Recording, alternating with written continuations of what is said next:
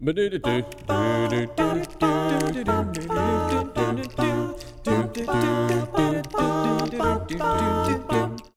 hello, everyone, and welcome back to the podcast. This is Jonathan Edwards with PureAndSimpleBible.com, and I am so grateful for your presence today. It's a special day for me. It's the 100th episode, and, I asked myself, is it really that big of a deal?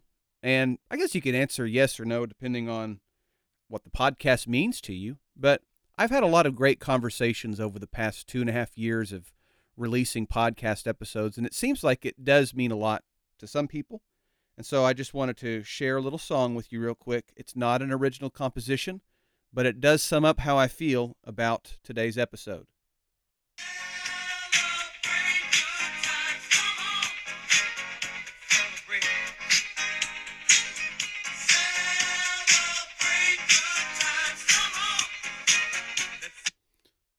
So, taken from my phone, I don't know how the audio quality will be, but I'm celebrating because it's 100 episodes.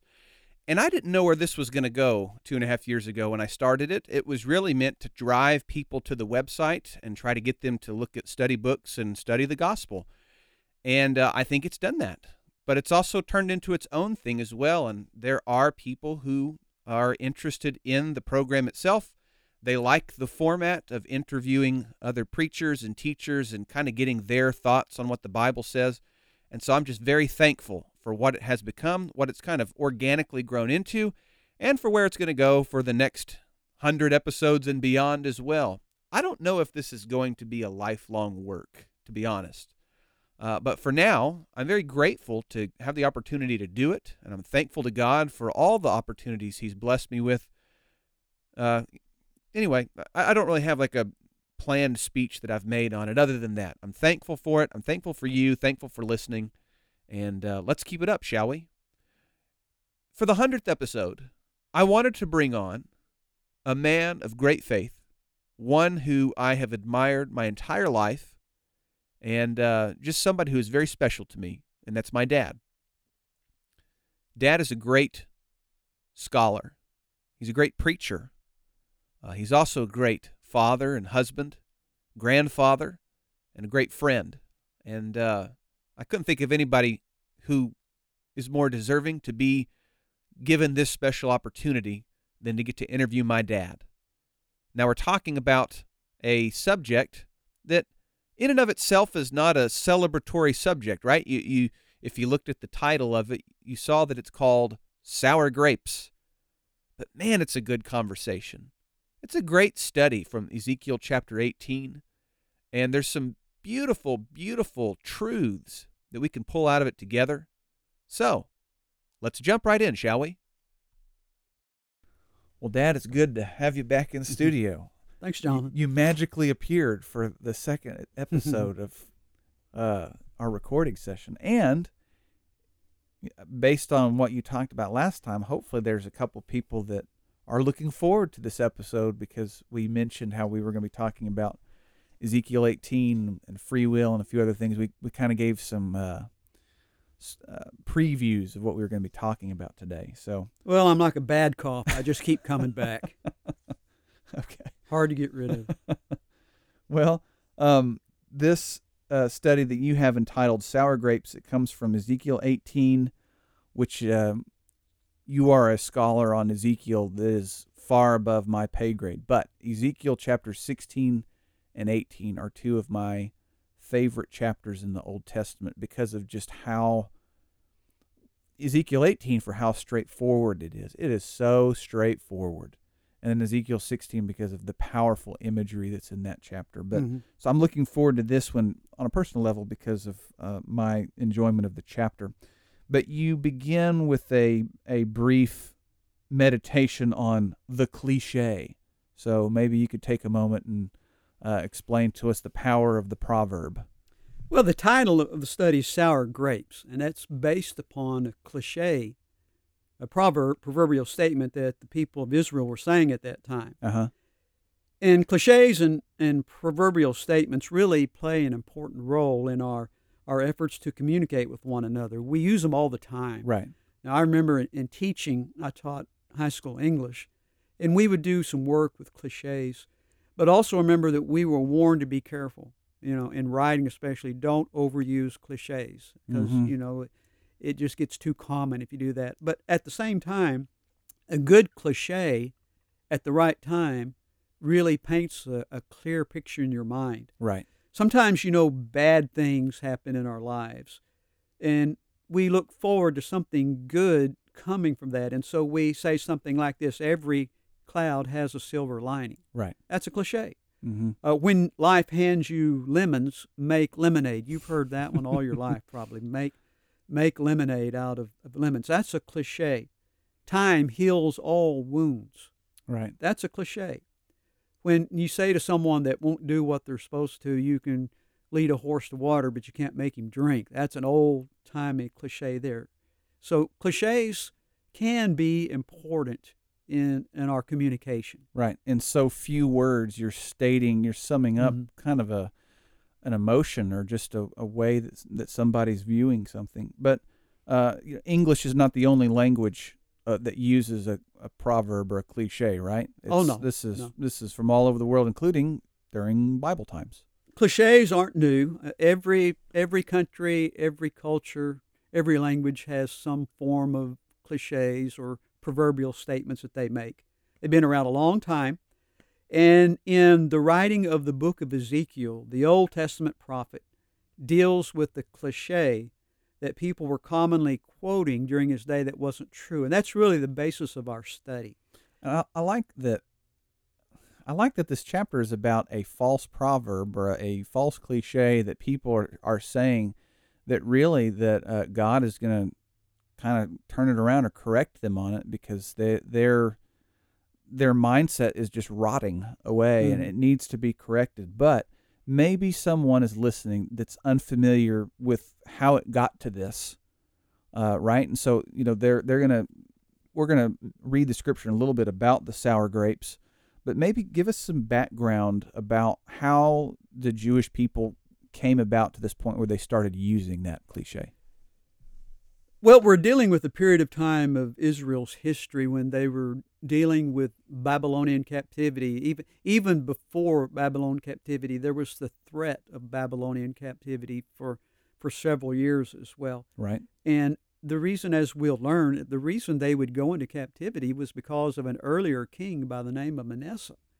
And so the people started thinking, we're going into captivity because of the sins of this king that lived a long time ago. Okay. Why are we having to bear the guilt right. of this sin, of this king that lived a long time ago? And so through that, this little proverbial statement began to be used. Now, I don't know that this was where the statement was originated. It may have been originated even before that, but they began to use that cliche to describe the time they were in. And what was it? What was the... Okay, let me read the passage. It's in Ezekiel chapter 18, and I'll begin verse 1 and just read down through verse 2. The Bible says, "The word of the Lord came to me again, saying, what do you mean when you use this proverb, or cliche, concerning the land of Israel, saying, the fathers have eaten sour grapes, and the children's teeth are set on edge? As I live, says the Lord God, you shall no longer use this proverb in Israel." So the cliche, or the proverbial statement, was the fathers have eaten sour grapes, and the children's teeth are set on edge. Can you maybe explain that, put it into some simple words, what it means? Okay. What it means, what they're saying is that, the fathers have been guilty of sin. And why is it that we, the children, are treated like we're guilty of their sins? Right. Why are we in captivity? Why didn't they go? Yeah. Okay. They would say, it was Manasseh that practiced all this idolatry. It was Manasseh that caused his children to be sacrificed to these idols. It was Manasseh that did all these terrible things. And now, years and years later, you're punishing us. You're assigning to us the guilt of Manasseh in sending us off into captivity. Well, God is rebuking them for using the proverb. So what is the proverb? Maybe if we could look at their mindset for a moment. Why is he rebuking them? What mindset is this proverb creating in this generation? Okay, what the proverb is literally saying is that our fathers, that this is just a very simple explanation Sure, of it. Our sure. fathers have eaten these sour grapes, and that in turn has caused us, the children, to have bad teeth, if you want to put it that way. Yeah. Our fathers have eaten sour grapes, and the children's teeth are set on age. We don't like to accept our own faults. We want to blame others for our faults. We want to say that we are the product of our environment, and so Right. therefore it releases us from any accountability. And that seems to be the case of Judah here in captivity, that they thought our fathers committed the sins. It shouldn't be fair for us to be in captivity. They should Right. have been the ones who went in captivity. Why are we being that? So they use this proverb. The fathers ate these sour grapes, and we're the ones that our teeth are set on edge. You just said something there I think that's really important. It's not fair. This generation was saying it's not fair that it's turned out this way for us. Before we're going to get into the fairness of God and the fairness of the people that are interacting with him, but I'd like for you to point out how this isn't the first false proverb that this group of people makes in the book of Ezekiel, is it? Oh, no. There's another proverbial statement as well that they were making that wasn't correct either. Back in Ezekiel chapter 12 and verses 22 and 23, God said, "Son of man, what is this proverb that you people have about the land of Israel?" Now here's another one they had. "The days are prolonged and every vision fails." That's what they were saying. That was a proverb. The days are prolonged, and every vision fails. What these prophets are saying isn't going to happen, is what they're saying. The days of our destruction and being carried off in captivity, that's not going to happen. It's going to be prolonged. What's being told, don't pay any attention to it. So he says, "Tell them, therefore, thus says the Lord God, I will lay this proverb to rest, and they shall no more use it as a proverb in Israel. But say to them, the days are at hand, and the fulfillment of every vision." God is saying, what I promise is going to happen. Right. Now, you're out here spouting out this little proverb, the days are a long ways away, and vision's not really happening. It's failing. But God said, that's not true. Right. The days are here now, and these visions, these words of the prophets are going to happen, just as I said they would. Well, these people and their ability to come up with these false cliches really are struggling with some big principles about God and his ways. And my understanding, just on looking through your notes, is this is kind of what we're going to focus on. That is the doctrine of personal responsibility and the doctrine of free will. I love that about Ezekiel 18, how straightforward it's going to be. These people who, I guess I relate to it a lot because in our culture, we have a culture of putting things off. We want to blame others, or we want to put it off till tomorrow and just kick the can down the road instead of trying to take care of the issues today. So there's, I think, a lot of good that we can get from it.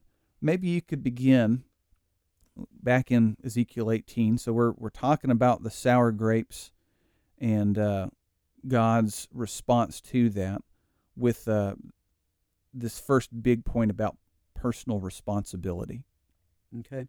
I want to stress, as you mentioned it as well, is that this is a great chapter. It is full of some really profound teaching. It's simple and it's straightforward, and a lot of times a lot of people reject it, but it's still the truth. Yeah. And the first great truth that he introduces here is what we're calling the doctrine of personal responsibility. We are responsible for our own actions. Mm-hmm. We can't blame our action on others. We have to fess up to the way we live and acknowledge that we made a choice. Now, this begins in verse 4 and goes down through verse 20. And verse 4 records really the idea. It says, "Behold, all souls are mine. The soul of the Father as well as the soul of the Son is mine." And then listen, "The soul who sins shall die." Now, there's the personal responsibility. The soul that sins shall die. Right. Not the soul that was unfortunately mistreated or something and did wrong because of his ancestors. Right. It's saying you will die because of your own sins. Now, the death that I think it's talking about here is spiritual death, not just physical death. Right. But it's saying if you are lost, it's because of a decision that you made. And in the final analysis, you can't blame anyone else. Now, others may contribute to your path, but in the final analysis, it's a choice that you made. Now, or rather, when we look at the scriptures, the thing that Ezekiel does next is writes down an example that God gives about a multi-generation family. What do we see there? Yeah. He talks about 3 generations of families. The first individuals discussed in verses 5 through 9. And he's what we're going to call the faithful grandfather. Okay. Because he's the first one in the 3 generations here. And when you read the passage, what you discover is he's a righteous man. Mm-hmm. He does good. He obeys God. He serves the Lord. He follows the law. And so the Bible indicates that he's going to live because of doing good. Right. Now, in verses 10 through 13, the Bible talks about his son. Now, you would think automatically, because the father was good, that the son would be good. Right. But the Bible teaches sometimes that doesn't happen. Mm-hmm. And in verses 10 through 13, you'll read that the son of the previous father, does bad. And in verse 13, the Bible says at the very end of the verse that he shall surely die, his blood be upon him. And the reason for that is because he is responsible for his own actions, not his good father. His good father is not responsible for the sins of the son. The son cannot blame his sins on his good father. Mm-hmm. He cannot say, I inherited this from Right. my father. But now another child enters the picture. This is the third of the generation, and this is the grandson. So you have a grandfather, Right. a son, Right. and now the grandson. Okay. Now keep in mind, the first one is good, the second one is wicked, and now the third child is good. It's interesting, that the grandfather was good, the father was bad, the grandson was good. Generally, we tend to follow in the steps of those who've gone before us. Right. Generally speaking, we tend to live like our parents lived. Mm-hmm. These did not. And what the Bible is teaching us here, again, is the idea of personal responsibility. This son is not held guilty because of the sins of his fathers. Right. Now, when we get down to verses 19 and 20, you find the conclusion. You find the point that God, through Ezekiel, is making here. He says, yet you say, why should the son not bear the guilt of the father? If a father does bad and then the son turns around and doesn't do bad, we think, well, why isn't he charged with the sins of his father as well? Mm-hmm. And he says, because the son has done what is lawful and right, and has kept all my statutes and observed them, and he shall surely live. And here's his point now in verse 20. Here's the point to this first doctrinal idea. The soul who sins shall die. The father shall not bear the guilt of the son, or the son shall not bear the guilt of the father, rather, nor the father bear the guilt of the son. The righteousness of the righteous shall be upon him, and the wickedness of the wicked shall be upon him. That's the message God's given to Israel. Yeah. And all. That you are bearing the guilt of your own sins. Now, I got several questions for you. Okay. The first one, before I ask a question, is just a thought or a comment, and that is there are billions of people in this world, especially living in the Eastern Hemisphere, who follow Eastern philosophies, Eastern ways of spirituality, Eastern religion, that is fully convinced that karma is real and that anything that happens to you that is bad is a result of either previous lives or your parents' lives, or so that you're going to get what you deserve. And this stands in such contrast to that, where you are responsible only for yourself and the sins of your parents are not going to come down upon you. It was so sad living in Cambodia to see people living out on the street, and the common view of them was they deserve it. Mm-hmm. They've done something, or their parents have done something in a past life, and this is their punishment for it. And what a light in the darkness for God to say to not only the Israelites, but through the Bible to the whole world, it's between you and me. And what others do is not going to affect the way that we have a relationship together if you're willing to serve and obey me. So anyway, there's hope for people around the world who are willing to hear the gospel and obey it. Yeah. The gospel teaches, and the Word of God teaches, that you do not inherit the guilt of others. Yeah. Now, we can talk a little bit about the consequences, but the idea of guilt. You don't inherit guilt from others. Well, let's talk about consequences. But before we do, I just got one more to share, and that's when John chapter 9, they were still struggling with this because when that blind man was there, the disciples say, "Hey, Jesus, who sinned, this man or his parents, that he was born this way?" So they were still struggling with that concept of inherited guilt of the sin. But let's talk about consequences, because people might get confused when they see somebody commit a great sin and it affects others, like an alcoholic father whose children are suffering with the results of his alcoholism. Is there a distinction that we should maybe make about the difference between guilt and consequences? There is, and we have to remind ourselves of that, is that while guilt cannot be transferred from father to son, consequences can. There are consequences to life. There are bad choices that we make, and our bad choices may affect someone. As you mentioned, a father that maybe is driving around in an area with his children, and the father is driving in a drunken state and wrecks his car and injures his children. Right. Now, the children may suffer the consequences. They may have a broken leg or something. They may suffer the consequences of the drunken father, but they're not guilty of his sin. They don't share his guilt. A mother may take drugs before her baby is born, and her unborn baby may suffer some physical consequences from the mother's sins. But the baby is not born guilty of the mother's sins. We may inherit the consequences of other sins, but we don't inherit the guilt of other sins. We're not guilty. Right. We're not born guilty because of what they did. And yet, we've kind of touched on this already, but we live in a culture that plays the blame game.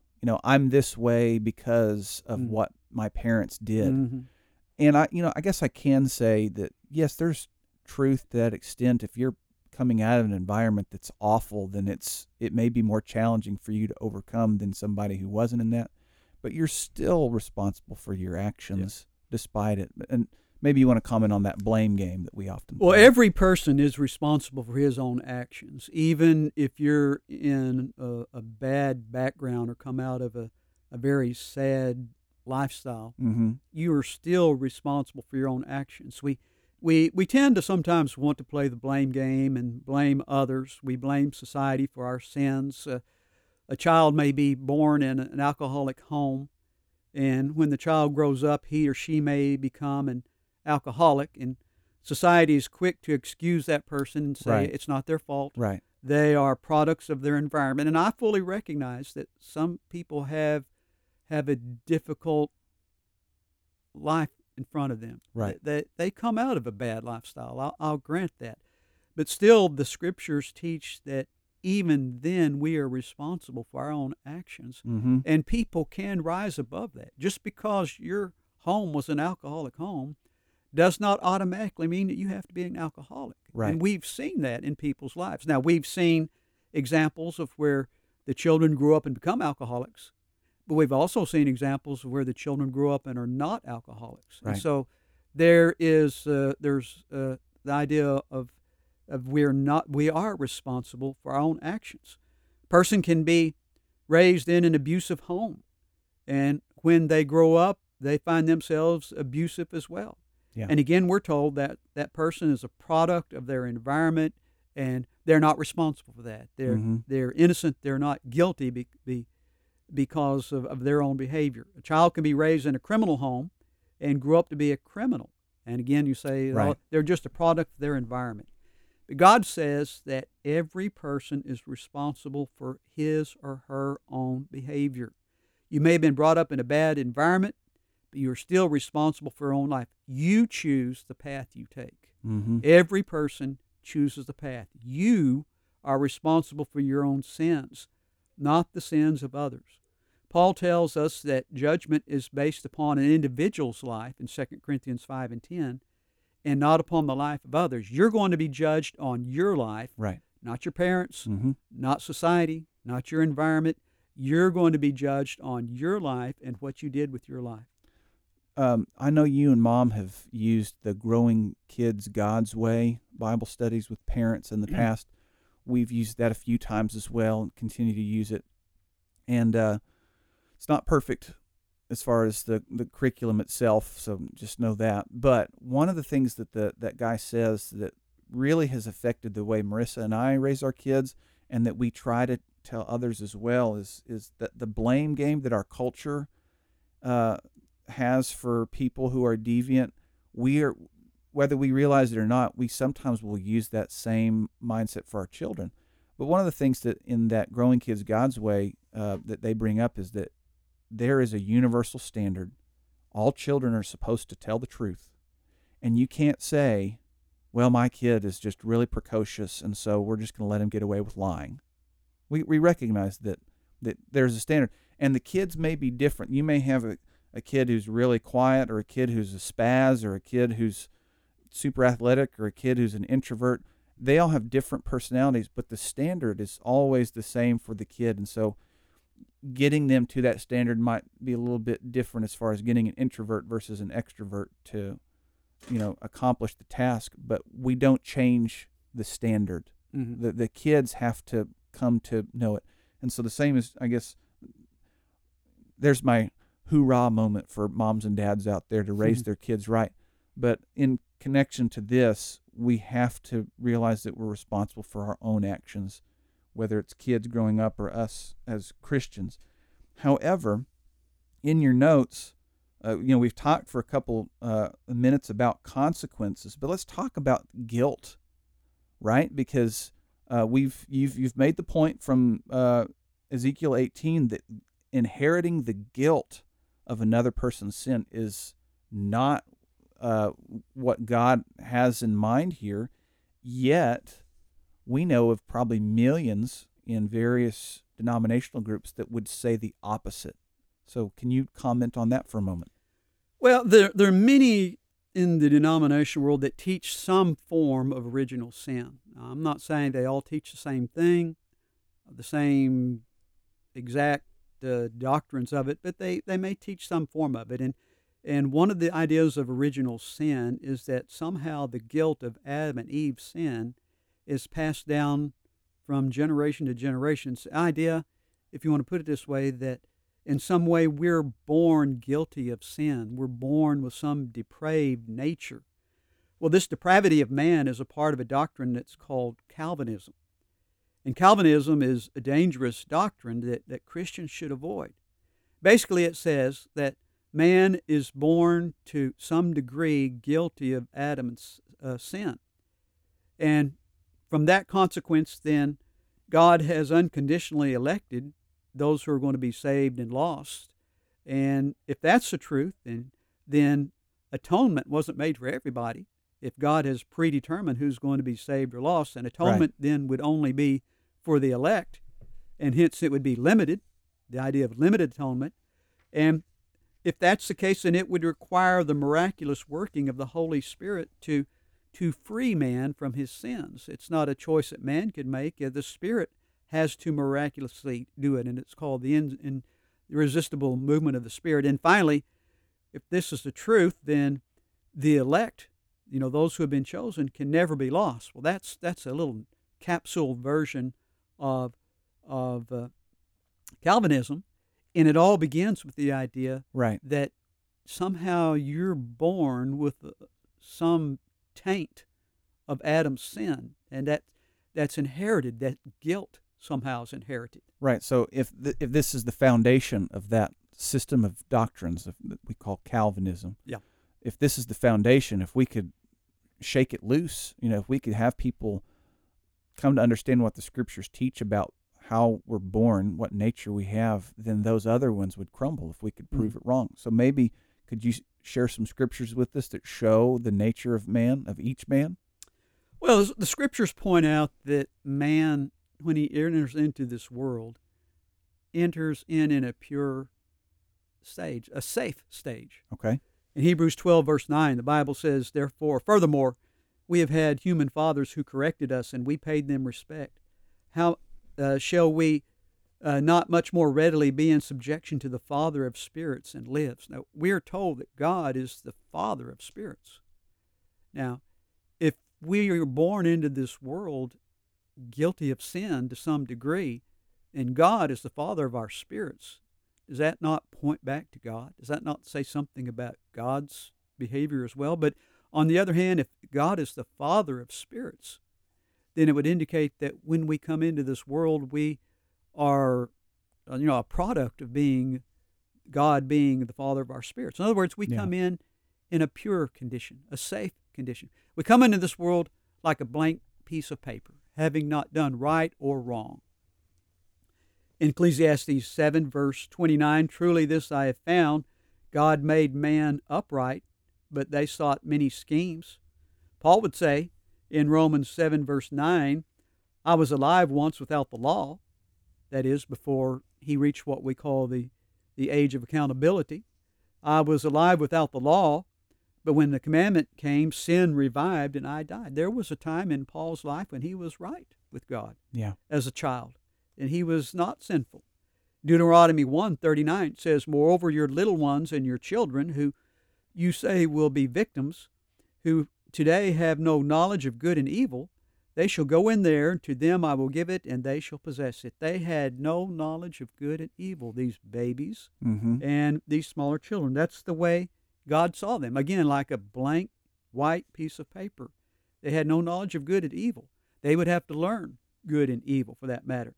In Matthew 18 and verse 3, Jesus said, "Surely I say to you, unless you be converted and become as little children, you will by no means enter the kingdom of heaven." Now, if little children are born guilty of Adam's sin, then that sounds like a difficult passage to harmonize. Right. Jesus said, "You've got to become like these little children." Well, these little children are born guilty of Adam's sin. Yeah. So this doctrine says. Yep. But Jesus seems to be teaching the opposite, that if you want to enter the kingdom of heaven, you're going to have to become like these children who obviously have no sin. Mm-hmm. I read a book about family shepherding, just the idea of being a shepherd in your home. And it was written by a Calvinist. And so one of the subheadings of his chapters about sharing the gospel with your children was "Viper in a Diaper." And he was making, sadly, the case that from as early as possible, you need to tell your children that they're a rotten sinner and they need to be saved because they carry within themselves the spiritual disease that Adam gave them. Dad, I agree with every scripture that you just read, but if a Calvinist was listening to this, I'm sure they would have some scriptures that they would want to throw back at you, and maybe they'd say, "Yeah, but," and so what I'd like to do is share two of them, and I know you don't have any prepared response for this, but I'd like to hear what you would say to Psalm chapter 51, and so I'll read it to you. I think this is probably the one I've heard quoted the most, and it's probably the one where its language, if it's taken literally, would make the strongest case for a baby being born in sin. So this is what David says in verse, I'll read verse 5 and 6. "Behold, I was brought forth in iniquity, and in sin did my mother conceive me." And let's just quote that.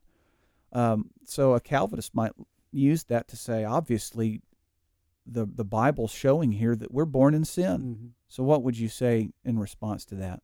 Well, the first thing I would say is that the Bible doesn't contradict itself. And Right. so one verse is not going to say you're born innocent and another verse say you're guilty of sin. Our understanding of one or both of those verses can be incorrect, but the verses themselves don't contradict one another. That's a good point. And I think that we've learned from our study of these previous scriptures, and there's more than just one of them, there's several of them that bring forth the idea of personal responsibility, that guilt cannot be inherited, and that we're born as the fathers of spirit. Now, in looking at the story of David, there are different ways of explaining this passage, and I'll just mention one. Our listeners may know of others or think of others, but I'll mention one that I think is a good possibility. And that involves a figure of speech called hyperbole. Uh-huh. Hyperbole is an exaggeration for emphasis. Right. And all. And that seems to be what David is doing here. First of all, the context of the psalm seems to be referring back to the time after his sin with Bathsheba. Right. And the terrible sin. The enormity of that sin has just overwhelmed David. Right. He's just completely ashamed and beaten down because of the sin. And as a human, he's saying, in a sense, I was just born a sinner. I'm so bad I was born a sinner. I don't think that he means that literally, but this is the human nature of him describing his situation, that I'm so bad. I can't believe how bad I am. I wished I'd never been born in a situation like that. We say things in moments of hyperbole that we really don't necessarily mean. Mm-hmm. But we're so overwhelmed that this human response just kind of flies out. I agree with that 100% about hyperbole. And if I could just add one thought, it would be because David was such a gifted poet, he uses figurative language to help express what's literally going on. But look at verse 7. Purge me with hyssop, and I will be clean. Wash me, and I will be whiter than snow. Verse 8, let me hear joy and gladness. Let the bones that you have broken rejoice. Do we take those literally? Did he literally get purged with hyssop? Did God literally break his bones? We obviously see the hyperbole in that of a man who is racked with guilt because of his sin. And so that helps me make peace with this scripture, in addition to what you said about I also need to look at the other overwhelming body of evidence of scriptures that plainly teach that we're responsible for our own sin, while this one's figuratively teaching how awful his sin was. If one scripture seems to contradict a whole slew of scriptures, yeah, then maybe what we need to stop and do is look at that one scripture and ask ourselves, have I put a wrong interpretation upon it? Am I trying to take this out of its context and make it mean something that it doesn't? And I think that's the case here, because the overall teachings, again, of the scriptures is that we are born innocent and safe. Yeah. Well, let me just do one more. We're kind of spending a little bit more time on this than maybe the notes show, but I want to read from Romans chapter 5, verse 12. I had read several sources for this topic, and in a book that I read called Are Men Born Sinners? This was one of 4 scriptures that Calvinists turn to more than any. And so in Romans chapter 5, verse 12, it says, therefore, just as sin came into the world through one man, and death through sin, and so death spread to all men because all sinned. And I'll pause there. The reader might, or the person listening might have heard that just from my inflection that the sentence isn't complete. But a Calvinist often looks at that verse and says, obviously, we all are born in sin, because this scripture says that sin came through one man and it spread to all men because all have sinned. So this is talking about original sin. This is that total depravity. What would you say about this verse, Dad? Well, first of all, I would say you probably need Alan Bonifay here to explain this, because he is well studied in the book of Romans, and especially that. And so I'm sure that I can't explain it in a way that he could have. But one thing that strikes me is the fact that it says, through one man sin entered the world. Right. and all.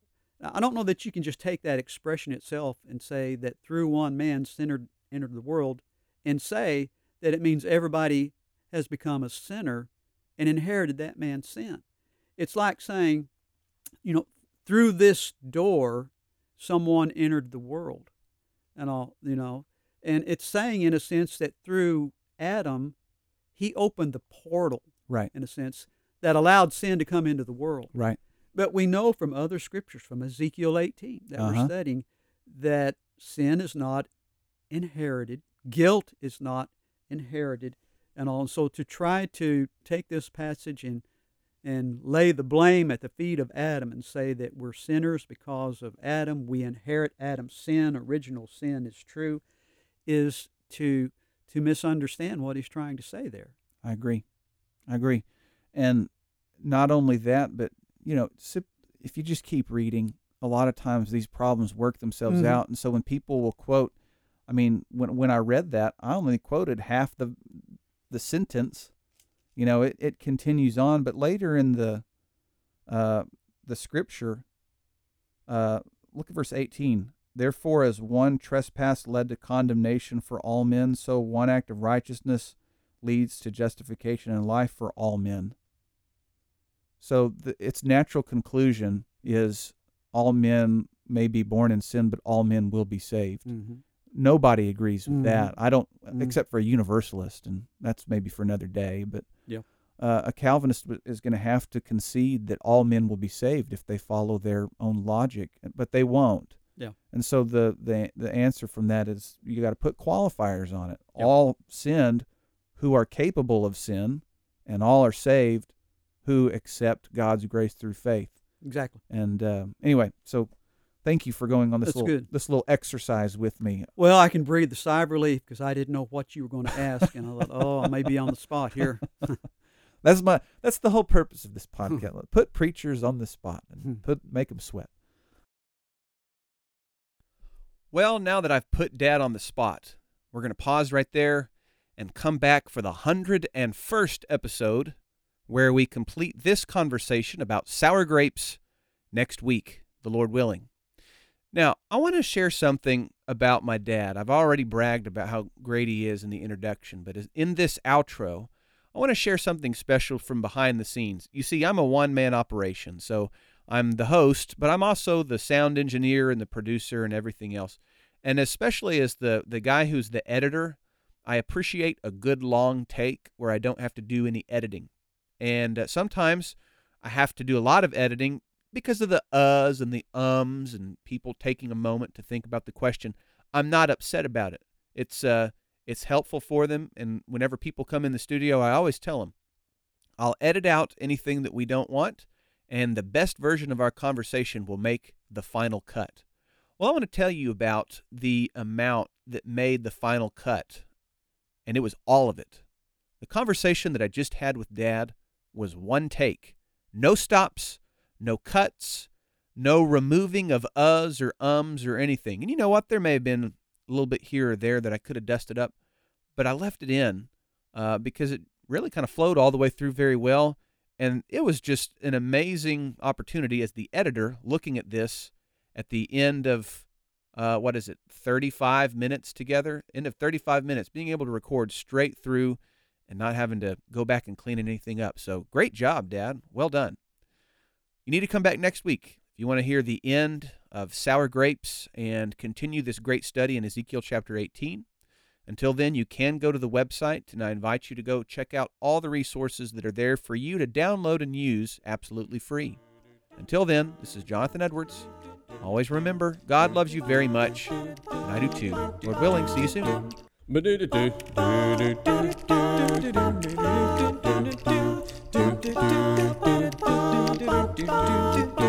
Well, I'm here to tell you a story that is true, about a judge by the name of Gideon. He was a man like me and you.